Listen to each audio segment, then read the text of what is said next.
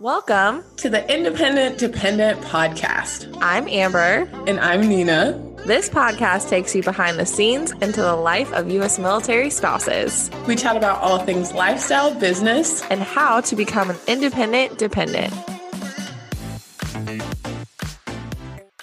Welcome back to the Independent Dependent Podcast. Today, we have Jayla coming on as a guest speaker, and we are so excited to get into all of the fun things that we chatted about with her.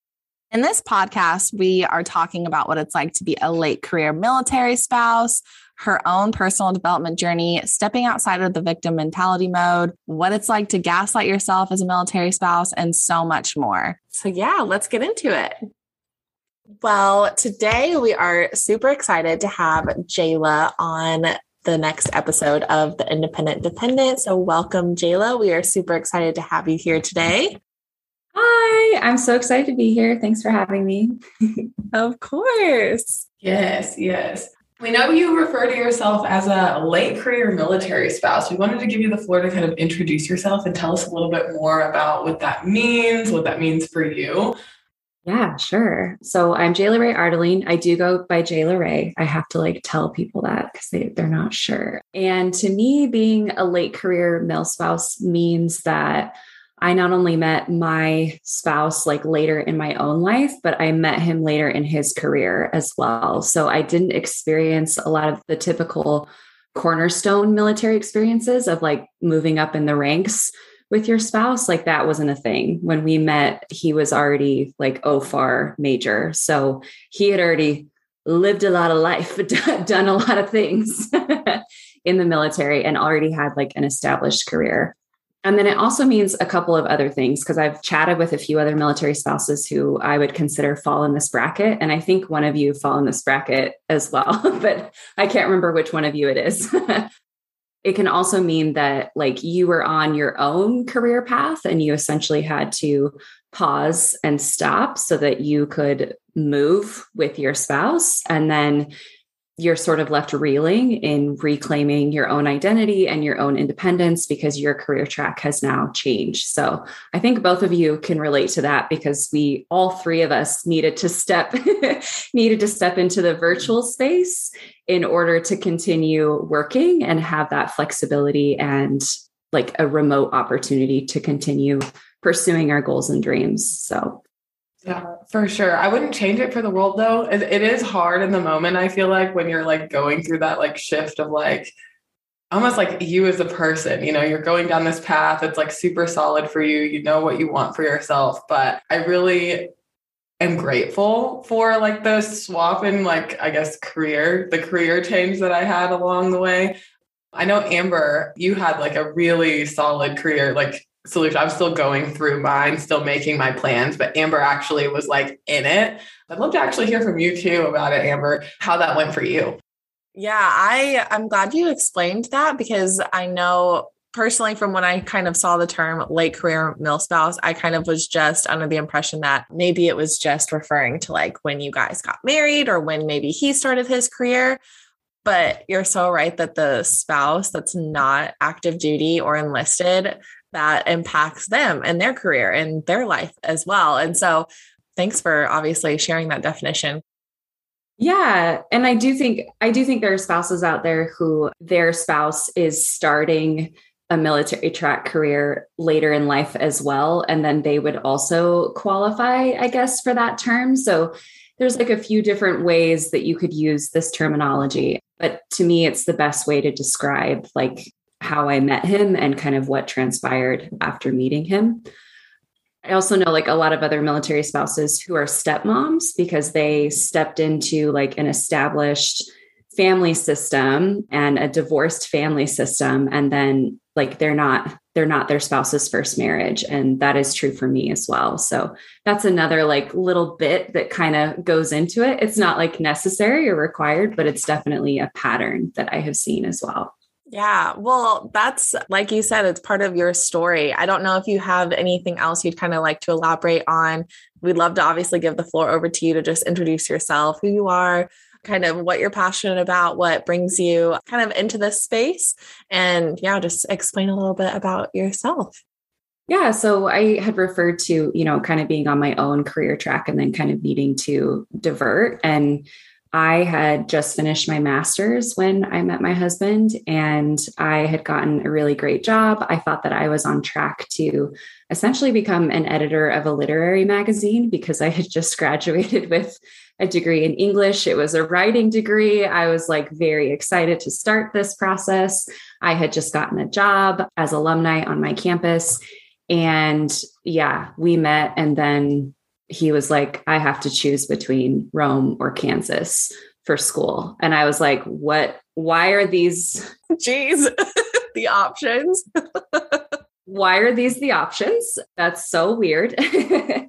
And basically it came down to, okay, well, Kansas isn't far from Colorado. We met in Colorado. So it was like, we could do long distance or we could go to Rome together. And obviously I chose Rome. So yeah, so we went together, and that meant a big destabilization in my own life. Yes, it is very exciting to move overseas. I was getting a cultural experience through a different lens.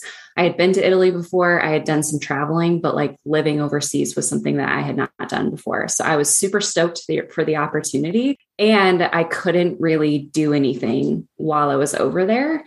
And it was kind of nice to have a break after grad school because I had really been grinding really hard for 2 years. So it was nice to have a break. But that also meant like, well, what's my next step? What am I going to do? If we're really going to be together and we're going to get married and like, this is my new identity as a military spouse, what am I going to do?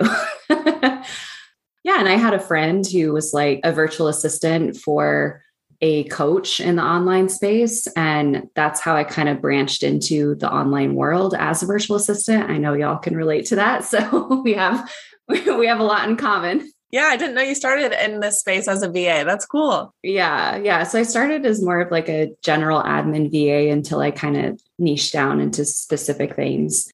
And eventually I met my now boss, and I started with her company as a VA, as a subcontractor. And then I became her first full-time employee and was sort of promoted to director of operations. So I like moved up. But again, that is very different than a writing career, like a writing-based career. Yeah, I when Nina refers to my story, it's because I went to school. I got my master's in social work, and here I am doing not that at all. Nobody can see us, but we're shrugging. Like, what do we do with that virtually? Yeah, like so weird. Yeah. How do you, and nowadays, of course, I could go on a tangent about how, they do telehealth, and that's attempt because of the pandemic and everything, that's an attempt. But I've talked to people that are still in that career field from like my past life. And it's just not the same being, doing that kind of stuff I guess virtually. But anyway, so we'll save that tangent for another day. Yeah, no. So I entered like the virtual space, and there was a long time between me starting as a VA and actually meeting my now boss and creating that relationship with her. And she's a fellow military spouse. She's also a late career mil spouse. So she's one of the reasons why I was able to sort of like coin this term and find this pattern, because I knew that I wasn't the only one who was not only meeting their husband later in life, but was also a stepmom and marrying someone who was divorced and like blended family stuff, and who had a career track as well, and then had to pivot into the online space. She also did that. So well, and that's one of the things I love the most about this community is that like, no matter where you are or where you feel like you'd probably be the most alone with like this, life's circumstances, in this community, I feel like there's almost always someone that's in a very, very similar position as you, just because of the military lifestyle. So I do find that as long as you're obviously like open to community, and that's something that you're looking for, you will always find someone that is like understanding of the exact situation that you're in my experience anyways. So yeah. It's funny that you say that too, because I really resisted planting myself in a military community for like the first few years of military life. Like I didn't seek out relationships. I didn't do anything like on base when that was applicable to us. I kind of like kept to myself. And that was not serving my life goals or my mental health in a really great way, because I wasn't really I didn't have that community and I didn't have that support. So eventually when I finally like broke down that wall and I really started my own personal growth journey, I realized that I'm not going to make it in this lifestyle if I don't surround myself with multiple military spouses, people from different backgrounds, people similar to me, all of it. Like I wasn't going to go very far if I continued on the path that I was on.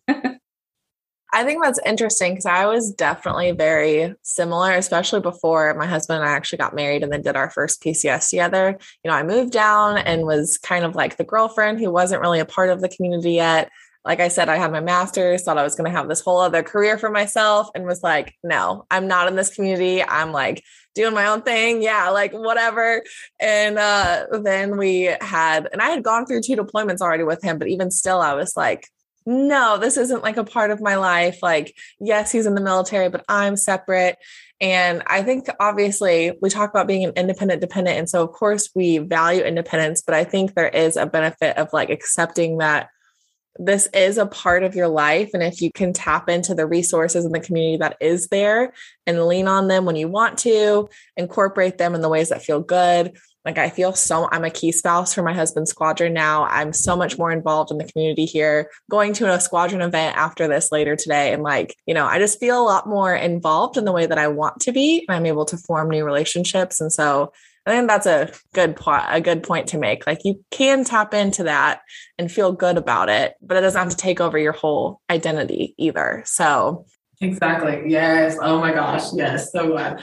I also, to touch on that a little bit too earlier, before you said that not really allowing yourself to involve yourself in the community kind of hurt your mental health and like your personal growth and development, like where you wanted to be. We're here today to talk about personal development. And I really want to tap into what that means to you and what that looks like for you now, and maybe what that looked like for you before you stepped into this like community, this space. Yeah. So what I was finding when I wasn't tapped into relationships and community with like a lot of other military spouses, is that all of my challenges and issues were sort of falling on deaf ears, because as much as I love my family and friends, they have a limited understanding of what it means to go through military life challenges. And that's not their fault. They just don't have it. They don't have that frame of reference for everything. So when I would talk to them and when I would feel sad or misplaced or like really struggling with my identity with them, they didn't really have like the tools to support me. And again, not of no fault to them, but that's when I kind of realized, I was like, you need to talk to people who are in your exact position or very similar, so that you can help each other out of it. And you can help each other build stronger connections with like the community around you, and also feel like this is actually a part of your identity, and it is okay to claim that. And it's still okay to be an independent person who has nothing to do with military life and have all of these multifacets of your identity to begin with. And I really relate to what you said, Amber, because like I was a very independent person. I really resisted calling myself a military spouse for like the first 2 years when we weren't married. But hello, you don't have to be married to be in this lifestyle. Like, yeah. So true. If you're a significant other, you're in it. Like you are 100% in it. And I almost feel like as a significant other, because I know when my husband and I were just dating, like I almost feel like he felt those ties even more. I feel like when you're married, you're used to it. You're just like, well, you know, I'm going every 3 years. But when you're like so new into the lifestyle as a girlfriend, let's say, like for our like situation specifically, I almost feel like it can be harder. It can be harder on you. It's kind of like you have 1 foot in, 1 foot out. You haven't really taken like the full leap. You're in it. You're immersed for sure. But there's like another level of commitment that you haven't quite reached yet. And I think the biggest difference too is that like you're not covered. Like the military doesn't care about you until you actually are married. They're not there to like support you or advocate for you or anything. That's just like an unfortunate reality. And even moving to Rome with him, like we had to do everything separately. I didn't realize you moved before you were married, but yeah, oh my gosh. Oh yeah. It was before we were married. We were together for 2 years before we got married, and that happened 4 months after we met. So it was very fast. That is insanity. And I could only imagine because PCS, I'm going to say policies, I'm probably using the wrong terms, but for when you're PCSing with a family versus when you're in your dependents, right? Versus when you're PCSing on your own. I know that on paper looks a lot different. So I know that was probably, first of all, to get into the cost of that, you picking up your life, with also, not to say that this is something that you need, but no security in that, you're just picking up your life and moving to a completely different country. And like you said, I'm currently stationed overseas. We're in Germany. So I know what it's like to go through that. But again, with that, 1 foot in, kind of 1 foot out, that's insanity. But obviously it worked out for you. Yeah, it worked out. It works out in the end, and it works out for a lot of people in the end, because then they actually get married and then they can hold that security a little bit closer, and things do feel, quote unquote, a little bit more comfortable. It's never comfortable, but you know what I mean? You're afforded a certain amount of security and stability once you are married that you don't otherwise get. There was another really important ingredient that went with all of that too. Before I was actually plugged into military communities, specifically for myself to benefit myself, I was in a state of victim mentality all of the time. I was I would try to tell, my civilian friends and family, it's not all that it's cracked up to be. Here's a really long list of why you should feel bad for me. Everybody feel bad for me. I'm a victim in this situation. And it's actually really easy for us to fall into that, because sometimes military life is just hard and you want people to validate that it's just hard, but you can go too far. You can go a little bit too far into that space and expect too much from others without taking any personal accountability, for yourself. So that's kind of where I was at. And I knew that something needed to change. And I think you had asked me, Nina, how I would define personal growth. And I feel like it's a huge umbrella term that we could probably spend hours breaking down. But at the end of the day, I feel like it's just a conscious decision to examine yourself, to build more self-awareness, and to eventually break patterns that don't serve you, and how it's a growth journey to get there, to break those patterns. And one of my patterns was victim mentality. So how do I step out of that? That was kind of my relationship with it and how it first started. Did you feel like it got any easier, for you as time went on within your marriage? Or did the whole marriage binding thing help with that at all? Or are you just getting used to this lifestyle? Just curious, because I know that's a thing, or that was definitely a fact for me. I think it's more of acceptance, again, getting out of, because I was in that same victim mentality of everything is just so hard because this life and blah, blah, blah, and expecting other people that aren't in it to understand. But I almost feel once I actually married my husband, it got a lot easier, because it was that ceremony was my acceptance, you know what I mean, into it, and just being well, this is my life now. And then taking that on and being able to actually go forth with my personal growth after that. Now, I'm just curious to see what your thoughts are on that, and yours too, Amber. That is not what happened to me at all. We were together for 2 years. We got married, and I wish that ceremony had been my moment, but my moment still didn't come until a year later, when I was finally no more. This is a part of your identity now. There just needs to be a level of acceptance. There's so much that you can do with this. And how can we shift from this sucks to what are the opportunities, without gaslighting yourself at the same time, which is such a fine line to walk. And I don't believe in toxic positivity. I don't believe in people invalidating your feelings when things are really hard. But there's still a way to build more self-awareness in those hard times and take things as lessons, and ask yourself when it starts happening again, do I want to repeat this? And if the answer is no, then like, what do I need to do to change this path for myself? And a lot of people don't pause to ask that question. And I wouldn't even say that I pause every time to ask that question still, but yeah, I'm not like perfect by any means, but that's a really important question. Like, do I want to do this all over again for myself? And if the answer is no, then how do I do something different? I like how you referred to it as gaslighting yourself, but there might be people who maybe don't really know what that term is or don't know really what that means or what that might look like, to be able to actually recognize it in their own life and how they're doing that. Could you like elaborate on what that means, what it might look like for people who are listening? Yeah, absolutely. And I can give a few examples, and if they don't match like what you're currently feeling, that's because there's a lot of ways to gaslight yourself, and there's a lot of ways to be gaslit. But this actually gets into a lot of imposter syndrome that I was feeling in the beginning of becoming a military spouse as well, because I had such a gigantic learning curve. How I would gaslight myself was like, oh, this is hard, but other people have it harder, so stop complaining. This is hard, and like, it's hard because you don't know enough. So learn more.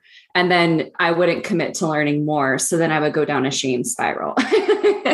Like, I don't understand what that acronym means. And I don't understand what this situation means for us. And I'm having a hard time grasping the reality of it.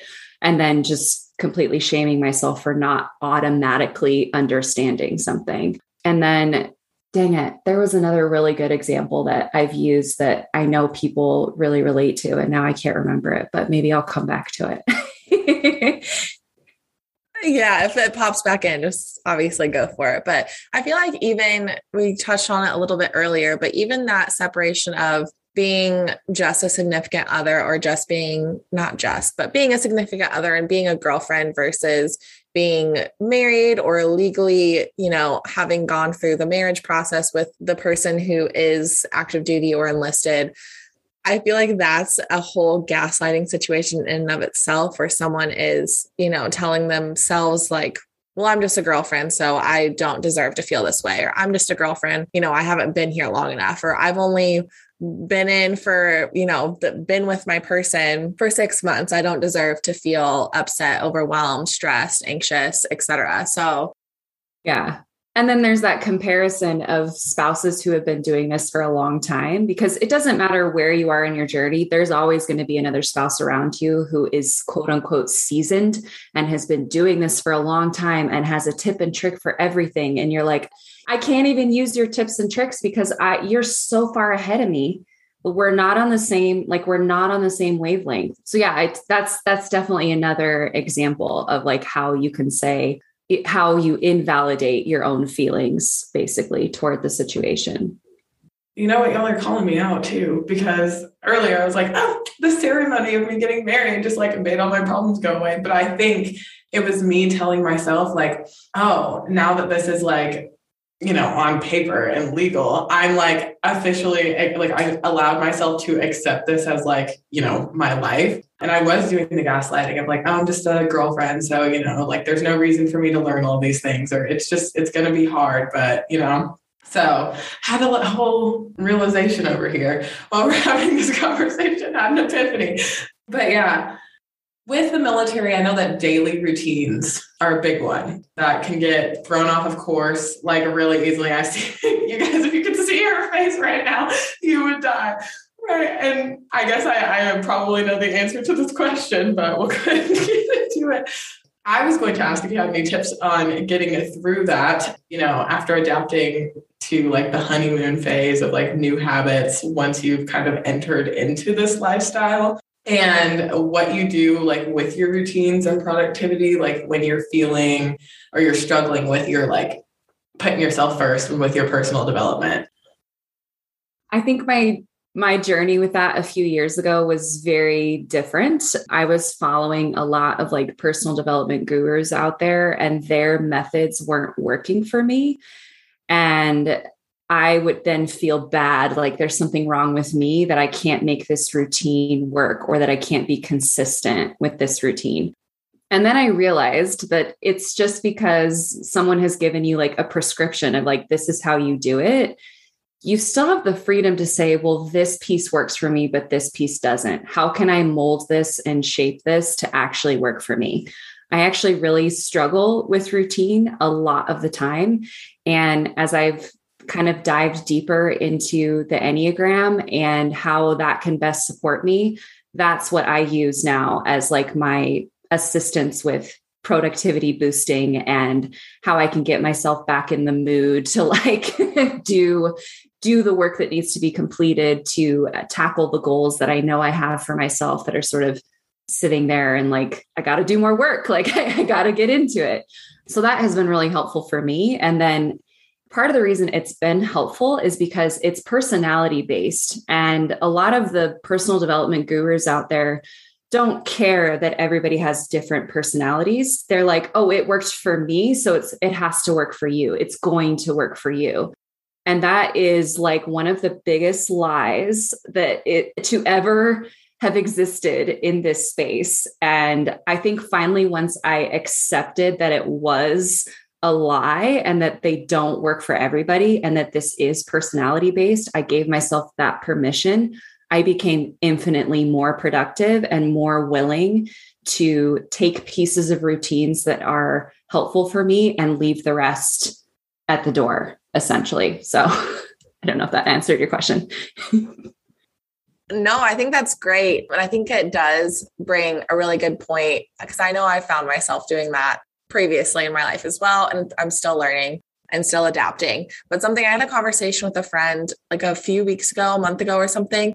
And, it's like, I used to be so on point with my morning routine. And now I'm finding that, maybe I'm more productive later on in the day when I used to be more productive in the morning.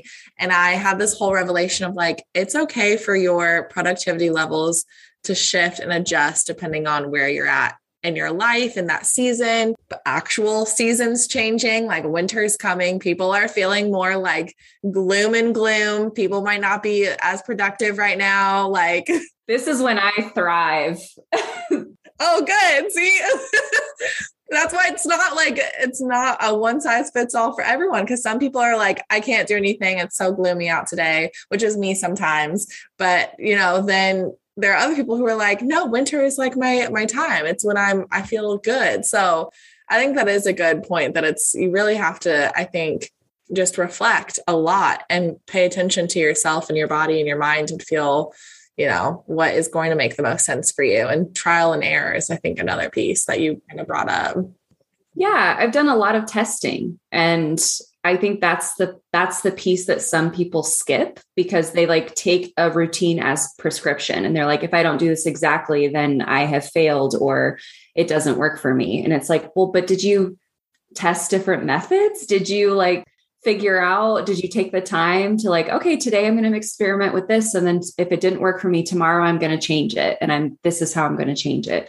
I've done a lot of testing, and I've done a lot of testing to know too, that routines don't always work for me. I'll have 1 month where I'm very routined. Things are going smoothly. It's awesome. I'm more productive. And then the next month will be like a lower energy month for me. And sometimes I just have to be okay with that. Sometimes there's just acceptance of like, I can't perform at the same level all the time. That's not realistic. Yeah, it's not really human, is it? Yeah, we're not machines. Yeah, I think that's a really good point and something that I think doesn't get talked on enough in this space. I feel like it's starting. I've seen some people kind of share about that a little bit here and there, but I feel like it's still not talked about enough that things can shift. And if your routines or the things that you were trying for a while don't stick or they're not working for you anymore, that doesn't mean you're failing at a routine. It just means that now you're needing to work with something else and adapt. Yeah. And I think we need to stop treating routines to like the Marie Kondo method. I don't know if you guys have heard of that, but I'm not super familiar with it. I feel like I should be, but I've heard of it, obviously. Yeah, I would expect you, being the organizational guru that you are, to know who Marie Kondo is, but I don't judge you for not knowing. I only found out who she was through like one of my mentors. But For those of you guys that don't know, Marie Kondo has this like organization method for your house. And it's like, I don't know what it is because I obviously don't tap into that. But yeah, do you see my house back here? It's not organized. If y'all could see my office, no, but I feel like you were talking about like the personal development gurus, like treating it like this one size fits all cookie cutter thing.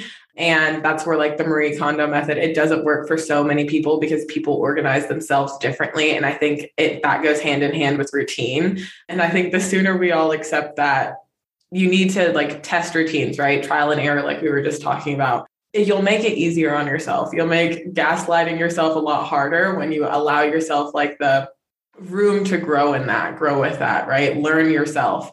But you also mentioned your Enneagram. I would love to know what your number is because I'm a 9. I think, Amber, are you a 9 as well? I'm a 2. Oh, I'm so glad that this conversation has gone in this direction. So by the end of the year, maybe even by the time this podcast episode comes out, I'll be a certified Enneagram coach. And I've just been like obsessing over how this system works for me. And I know that it works for a lot of people.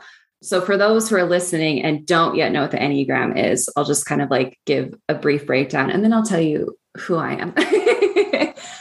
But it's a personality framework essentially. And the thing about it is that now that it's grown in popularity, there's so many memes on Instagram circulating about like, if you're a type this, then you must do this. And again, it's that like prescriptive thing that's happening. And a lot of people just use it to like validate their own behaviors and things and say, oh, well, I'm a type 9 and therefore I take naps or whatever the stereotype. That's a stereotype for 9s. So they start to over-identify with the stereotypes, but in reality, the Enneagram is a super deep system and it is personal growth work if you use it as a tool. So that's what I've been obsessing over the past year is like, how do I use this as a tool? How do I use this to increase self-awareness? How do I use this to benefit my life and to make things a little bit easier on myself? So I'm a type 4. So I am just 100% led by my emotions. So as you can imagine, deep feeling can throw you off track when it comes to pursuing a goal or productivity. And that's why it was so hard for me to use these other prescriptive methods out there that were one size fits all, because there's a lot of types that can relate to those gurus because they are very similar to them. They're future-oriented thinkers. They're a part of the independent stance. They can work really, really hard and not feel tired. Like they're not like processing their emotions as they come. And so that translates into more work, more work, more work. I'm not that person. And it took the Enneagram and learning more about that to realize why I never identified with those other methods. And it was freeing. It was totally freeing. It was like, okay, I can either use this as a tool to benefit me, or I can over-identify with my type and use it as an excuse to not move forward. So it's a whole process in of itself. And I do use like Enneagram coaching within like my MilSpouse mentor business. And that's one of the reasons why, because I want people to understand that like your personality may be different from the next person. And that may be why that doesn't work for you. Yeah, that's what I was going to ask is how you kind of have incorporated, because obviously, like you said, you're working on becoming a coach here very soon. And so how does that kind of play a role with the business that you're working on, the people that you're working with? How do you incorporate that? Maybe personally, professionally, but also inspiring and educating others on how their Enneagram type is going to also play a role in their life?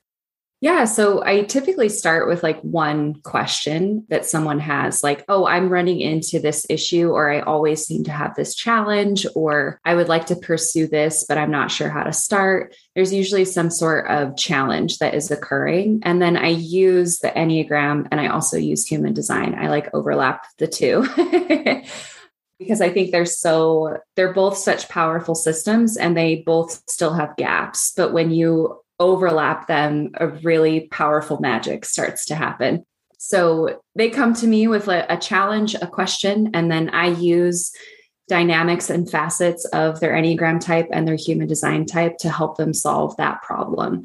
So it's not a one size fits all problem. It is, or solution rather. This is catered to you. This is designed specifically for you. This is your map to get you where you want to be. So yeah, that's kind of how I start. I was just going to ask out of curiosity, because I asked you about the Enneagram earlier. I need to ask what your human design type is now. I know that I'm a generator. Me too. Oh, okay, cool. Amber, do you happen to know yours? I need to take the quiz. I don't know actually off the top. I feel like I've taken it a few months ago, but I don't know off the top of my head. So it's not a quiz. I need your birth time and I will plug it in and I'll tell you all the things. So okay, I'll get it. I'll text my mom after this today and I will message you. But my question was going to be, could you explain what that is? Because I'm not as familiar with human design as I am with Enneagram, and I'm still obviously not an expert, but I'm sure that there are other people who've like, what is that? Yeah. So human design has been around for a really long time, just like the Enneagram has, but it's also rising in popularity, at least with like millennials, especially on Instagram. But it's basically like a combination of a few things. It takes into account like your astrology, where it's your birth time. There is a chart developed based on your birth time and location. And then it also kind of incorporates like some gene keys type stuff. And it has 9 centers in your body. And those are either defined or undefined, meaning you're either taking that energy in from others or you're putting it out into the world. So it's this really deep examination of how you process energy. That's how I would describe it. I don't know that human design coaches would describe it that way, but like, that's how I see it. So when I go to like tackle a problem with a fellow military spouse, and I'm looking at the Enneagram and human design, I'm using human design for energy-based questions and solutions. And then I'm using the Enneagram to like fill in, well, what is your personality? Like, what are your patterns? What are your behaviors? What is your wiring? Like, what's your makeup essentially? And why are you running into this issue over and over again? That's really cool. So when you say like issues that maybe a military spouse, what kind of things are people coming to you, questioning about? Is it lifestyle? Is it business? Like what things are people and could they come to you for also for listeners who might be interested? So far it's been a couple of entrepreneurs. So they're running into issues related to productivity inside of their business, or they want to understand how to best align their energy and keep their energy aligned for longer periods of time so that they can tackle a specific goal that they have in mind. I feel like I need to hop on a call with you, girl. Once I get my information, I'm like, oh, this is me. Absolutely. Well, and so that's the thing. Like when I do these calls, like you have to know your Enneagram type with certainty, but you don't need to know your human design because it's not a quiz. I can pull that up and we're off to the races. So that's awesome. So you would encourage people to take the Enneagram test before like hopping on a call with you?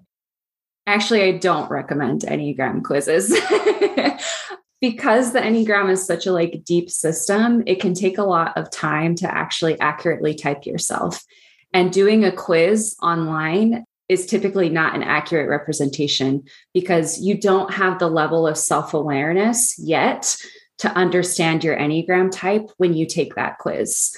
So it's helpful because it can kind of steer you in the right direction. It can at least tell you perhaps which center of intelligence you lie in. There's only 3 options. So it can kind of get you closer, but I wouldn't take your Enneagram quiz results as gospel, as like, this is me. I mistyped myself. It's easy to do. And yeah. That's true. I've heard that people have done that before. That's interesting. Yeah, because I've only ever just done the quiz. Instead of taking a quiz, I would recommend listening to podcasts, reading books, really taking the time to examine each of the types and looking at the core motivation of each of the types. And again, because perhaps you don't have that level of self-awareness it takes to understand like all of the functions of your primary type, it can take a while, but that's also part of the fun, that it can take a while. And I've heard a lot of people who they're like, into the Enneagram, they mistype themselves, and then they realize 6 months in, this doesn't feel right. Why doesn't it feel right? And then it's because they avoided looking at another type that's actually them because it was too strong of a mirror. It was like, oof, I don't want to face that about myself. I don't want to do that. So that can happen over and over again, but that speaks to like the depth and the accuracy of the Enneagram, because if you feel like, oof, that's too much, pay attention to that because it probably is trying to tell you something.